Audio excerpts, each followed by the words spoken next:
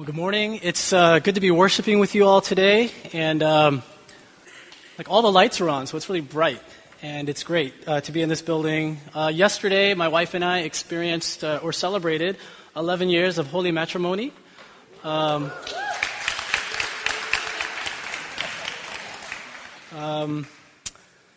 We celebrated at the Cheesecake Factory, which is a couple steps up from where I took her out the night I proposed, which was Victoria's Seafood on Comm Ave.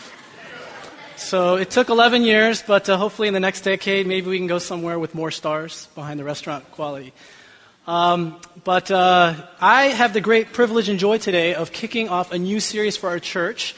If you've been here over the last couple of months, we've been studying in the Old Testament a genre of literature called the wisdom books. We looked at the Song of Songs early in the spring, and then for the last 5 weeks, we've been reading Ecclesiastes together. And both of these books were written by King Solomon, who is known to be the wisest man who ever lived. God gave him the gift of wisdom. And so today we're starting a new series that's going to take us through to the end of the summer, into September. And it's better known as the Epistle of John, or the Epistles of John, because if you look in the back of the Bible, there are 3 letters, 1 John, 2 John, and 3 John, and they're sort of classified under this genre called the letters of the New Testament. And we're going to be studying his first letter, or maybe better called his first sermon to the church. And so if you have a Bible, will you join with me in John chapter 1? We're going to read just the first 4 verses today, and it's really the prologue to his sermon. It's this introduction.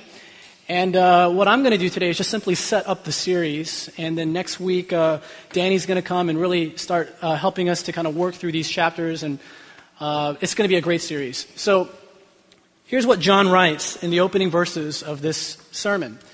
That which was from the beginning, which we have heard, which we have seen with our eyes, which we have looked at and our hands have touched, this we proclaim concerning the word of life. The life appeared, we have seen it and testified to it, and we proclaim to you the eternal life which was with the Father and has appeared to us.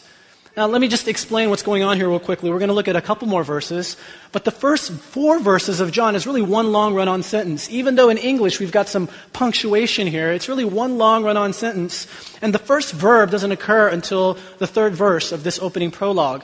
But look at what he says. He says, this we proclaim. So this is really a sermon.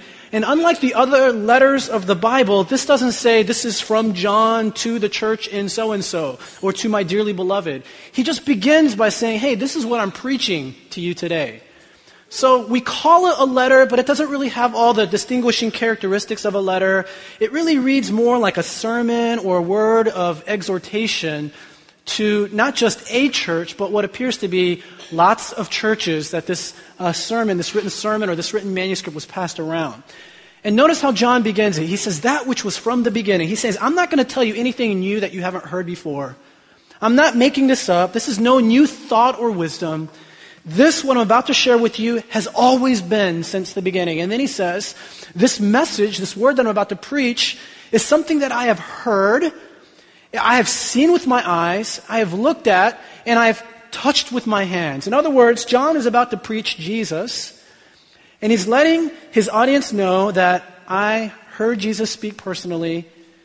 I saw him visibly before me. We lived together. We worked together. We traveled together. And I've even touched him. We gave high fives and pats on the back and warm hugs and embraces when we needed to. So in other words, John is saying, I am one of the apostles, and I am one of the people that walked and talked with Jesus, and I am going to share with you something that's heavy on my heart. Now remember, John also wrote the Gospel of John, and when he opened the Gospel of John in chapter 1, he says, in the beginning was the Word, and the Word was with God, and the Word was God. And so he's opening up in very similar fashion here. He's saying, that which was from the beginning, this we proclaim concerning the Word of life. The life that appeared, that we've seen, that we testify, which was with the Father and has appeared to us. Okay, this is just the beginning, the prologue. And then he says in verse 3 and verse 4, we proclaim to you what we have seen and heard, so that you may have fellowship with us. And our fellowship is with the Father and with His Son, Jesus Christ. We write this to make our joy complete. So right in the prologue, he says, the reason why I'm writing this sermon, the reason why I'm sharing this with you is because, one, I want to have fellowship with you. And again, fellowship is about sharing something in common. It's about partnership. It's about commitment to something that's in common with all of us. And here, in this case, it's Jesus Christ. His work, His life, His death, His resurrection, His ascension. John is saying, I want to fellowship with you. I want to connect with you around these truths of who God is, of who Jesus is. And then he says in verse 4, I'm writing this to make our joy, who is he speaking on behalf of? Not only himself, but all the people reading this. So he's saying, so that we all can be full of joy. So that we could all be filled with joy, or joy abundant.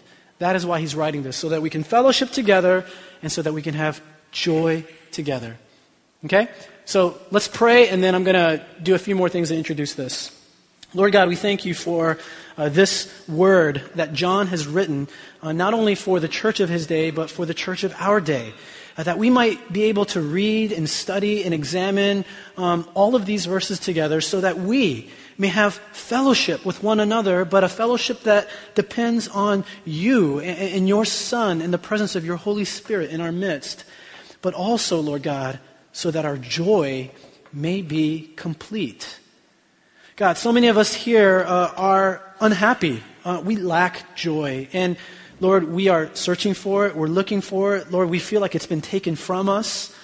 But God, we know that all of those joys that we search after in this world are temporary and passing.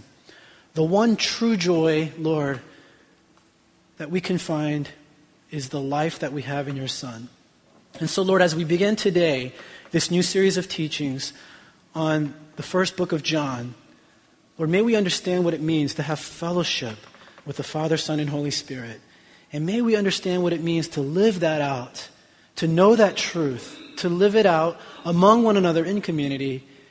And God, Lord, may that joy, that divine joy that only you can give, really be what gives us peace, what gives us hope, what gives us an excitement to continue following you the rest of the days of our lives. May the words of my mouth and the meditations of all our hearts be pleasing in your sight, O Lord, our rock and our Redeemer. Amen. Amen. So let me introduce John to you, okay? John, who was John? Well, this is a picture that I got off of Wikipedia. I doubt that's what he really looked like, but it's a work of art that's in the Catholic Church. So we just use that. John was the second son of Zebedee and Salome. He had an older brother, and his older brother's name was James. Whoa, what's going on there? James had two parents, like most of us, and he had one older brother, like some of us. And he was also related to Jesus in that they were cousins. Okay? John, who wrote this book, his mom, Salome, was sisters with the Virgin Mary. They were sisters. And therefore, Mary's son, Jesus, was a cousin, or we could say maybe a half-cousin, because God's father was really God. They were related in that way. So they probably grew up together. They probably lived in the same town. They probably pulled pranks on each other. They just sort of had that familial bond. And not like these days where cousins live all over the place and they never see each other. But it was at a time when families really lived in households together and kind of grew up in the same village. So he was close to Jesus from early on. John was one of the 12 disciples. Him and his older brother James were the two disciples that Jesus called first to follow him. Remember, Jesus went around from town to town and village to village, and he invited disciples to join him in his movement, in his cause. And James and John were the first pair, were the first two that he called. And it probably has a lot to do with the fact that they knew each other, they had history, they had rapport. He loved John. And if you read through the Gospel of John and through his letters to the church, he oftentimes refers to himself as the beloved disciple of Jesus, the one whom Jesus loved. So he was one of the 12 disciples. John wrote 5 books of the Bible. 5 books. Can you guess what they are? John wrote the Gospel of John. John wrote 1 John, 2 John, 3 John. That's 4, right? And what's the 5th book that John wrote? John wrote the Revelation of St. John. John wrote Revelation. Which means, if we do the math and we get all technical here, most of us believe that the Apostle Paul wrote the majority of the New Testament. but he's actually the third most prolific writer of the New Testament. Paul did write the most books of the New Testament Bible that we have. All the letters, Romans, Corinthians, to Jude. I mean, he wrote all these, Philemon, he wrote all these books. He wrote the most books, but he didn't write the longest book. Do you know who wrote the longest book? Luke. Luke wrote the longest book, which is Acts.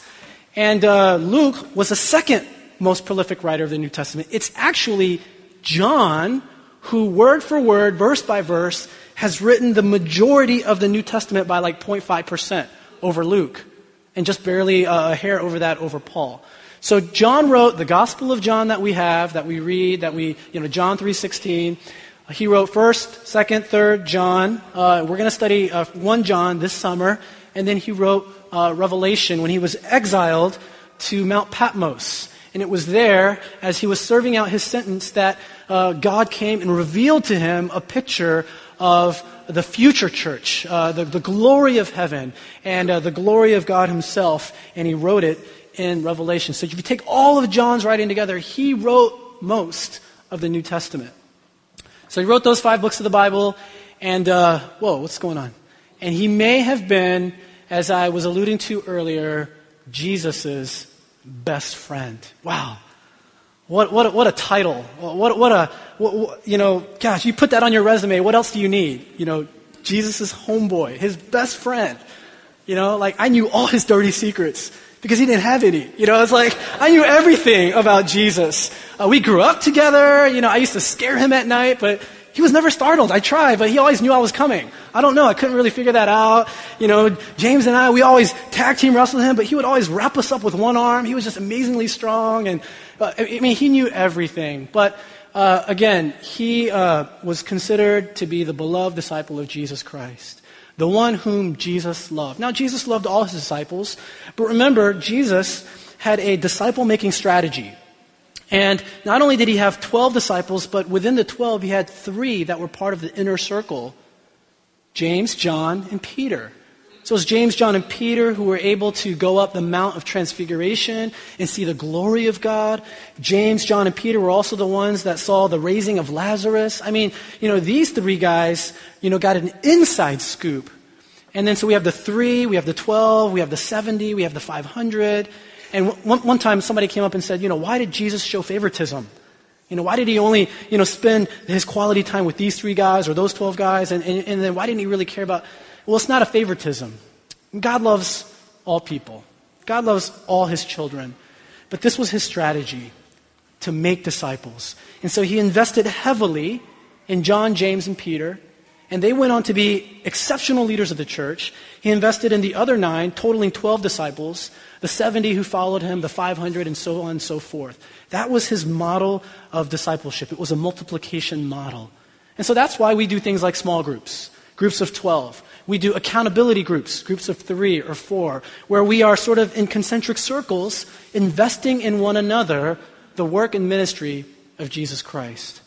So he might have been Jesus' best friend. So this is who John is. Quick snapshot. Now, why did he write 1 John or 2 John or 3 John? Well, the reason why he wrote this first book, which is really more of a sermon than a letter, there are 3 reasons. 1, he wanted to encourage his friends. If you read this book in one sitting, you'll see that the affection and the tone of the letter is very endearing, very beloved. He speaks to the church. Oftentimes he calls them my dear children. And this is probably written near the end of John's life, probably just before he saw the revelation of God's glory and wrote Revelation that we have in our New Testament. But he's writing a love letter to the church, and it's very affectionate, and he wants to encourage them. And this is some of what he says. We write this to make our joy complete. I want you to be happy. And not just happy because you're happy, but a happiness that comes from the joy of knowing Jesus Christ as your Savior. So he's trying to encourage them in their joy and in their lives because life was tough. There was martyrdom, there was persecution, there was hardship. He also says in the 2nd chapter, my dear children, I write this to you so that you will not sin.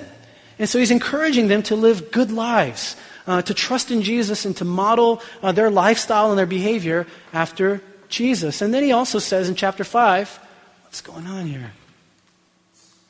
Oh my goodness. I'm trigger happy. I'm sorry.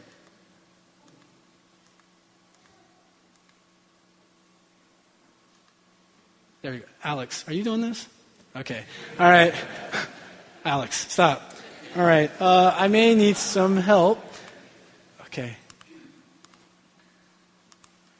And in chapter 5, he wrote, I write these things to you who believe in the name of the Son of God so that you may know that you have eternal life.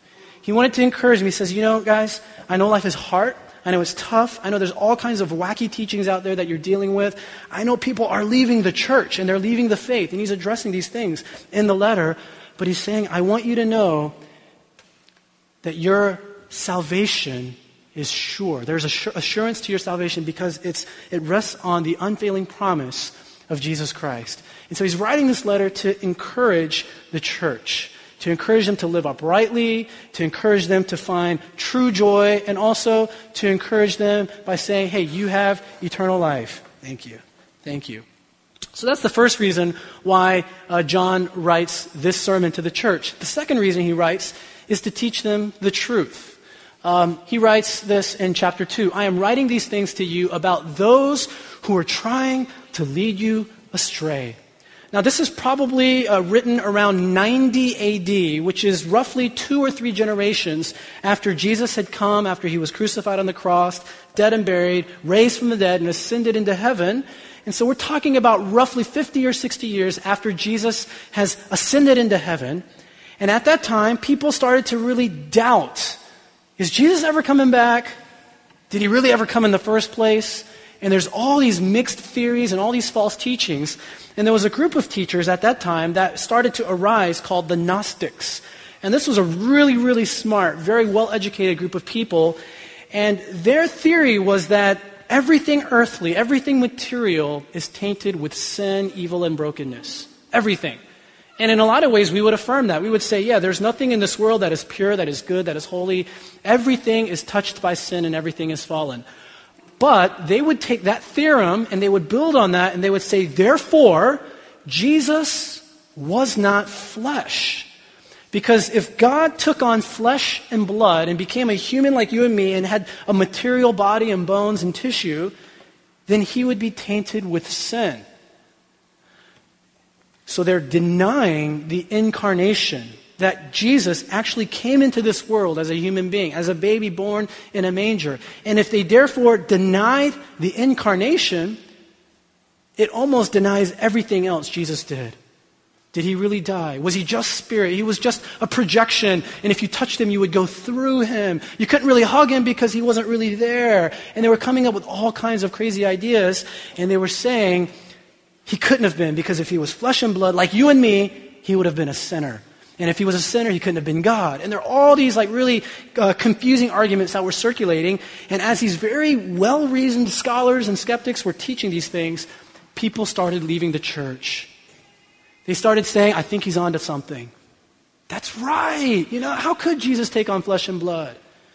And so people would leave the church and they would follow that leader or that teacher and they would form their own sect, or they would have flawed theology and they would become a cult. Or they would become a group of radicals that were going astray. So John wanted to teach them the truth. He said, dear friends, do not believe every spirit. Don't believe everything somebody says and comes and tells you, hey, this is a word of God or this is from the Spirit of God. He says, test the Spirit to see whether they are from God, because many false prophets have gone out into the world and they're trying to deceive you and they're trying to lead you astray. This is how you can recognize the Spirit of God. Every spirit that acknowledges that Jesus Christ has come in the flesh is from God. Now, he's talking particularly about people who are denying the incarnation of Jesus Christ the Son.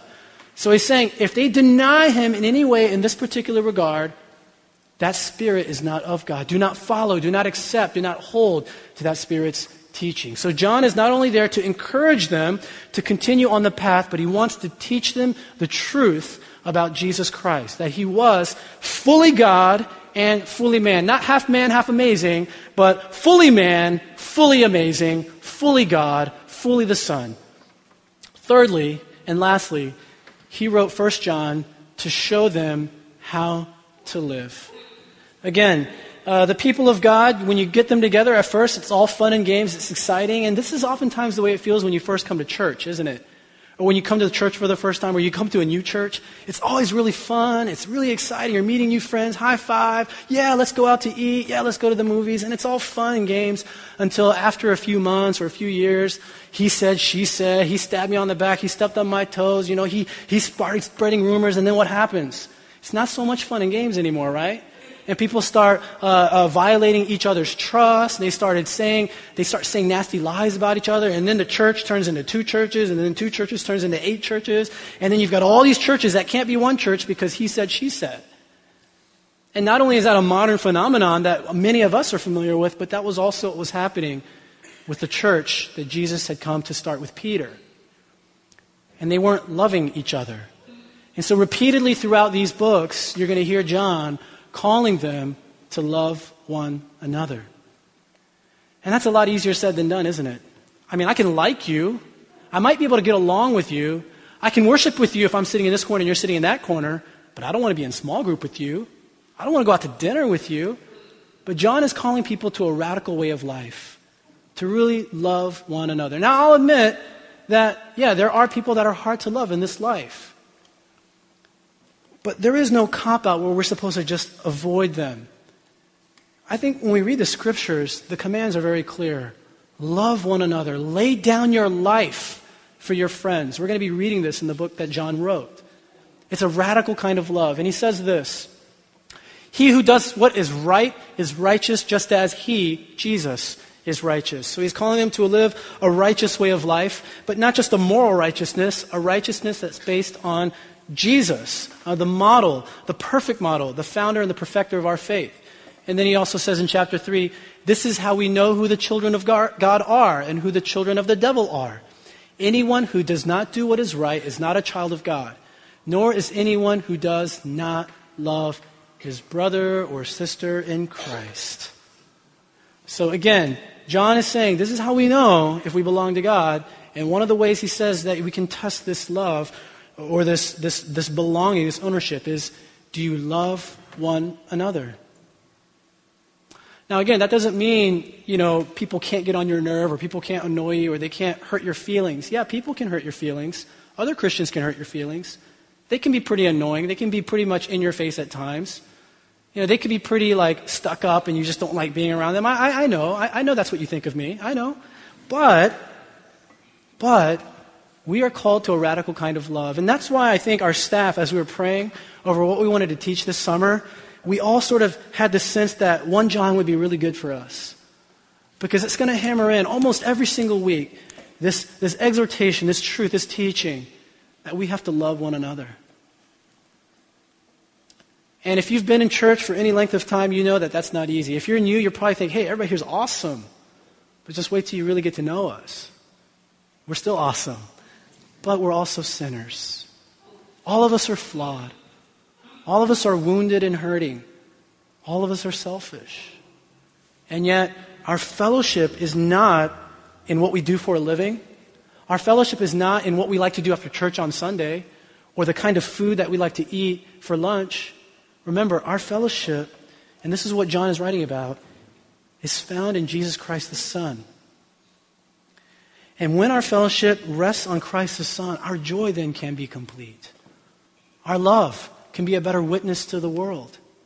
John writes this in his gospel. He says, the world will know, and he's quoting Jesus, that you are my disciples if you love one another. John says this repeatedly. He writes about it. He emphasizes it over and over and over.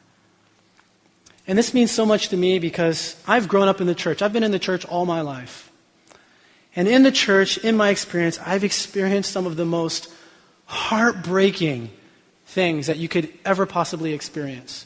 Maybe even worse and more depraved than I would even experience in my relationships outside the church with non-believers. I've seen people in church really rip one another apart, literally get into physical fights. Literally, families, I'm talking about blood-lined families falling apart because of issues in the church. And I've always made this commitment and promise to the leaders at our church and our staff, my family. I was like, you know what? Let's always serve this church in such a way that we will love one another and that we don't just become another statistic that splits apart because we can't get along, because we can't love. And so this book of the Bible is very important because it is going to challenge us to really understand more fully what it means to be Christians, to be devoted to Jesus Christ, to abide by His teaching, and to live a righteous life. There's going to be a lot of good theology in the next coming weeks, and there's going to be a lot of good practical application, which I hope is very challenging to all of us.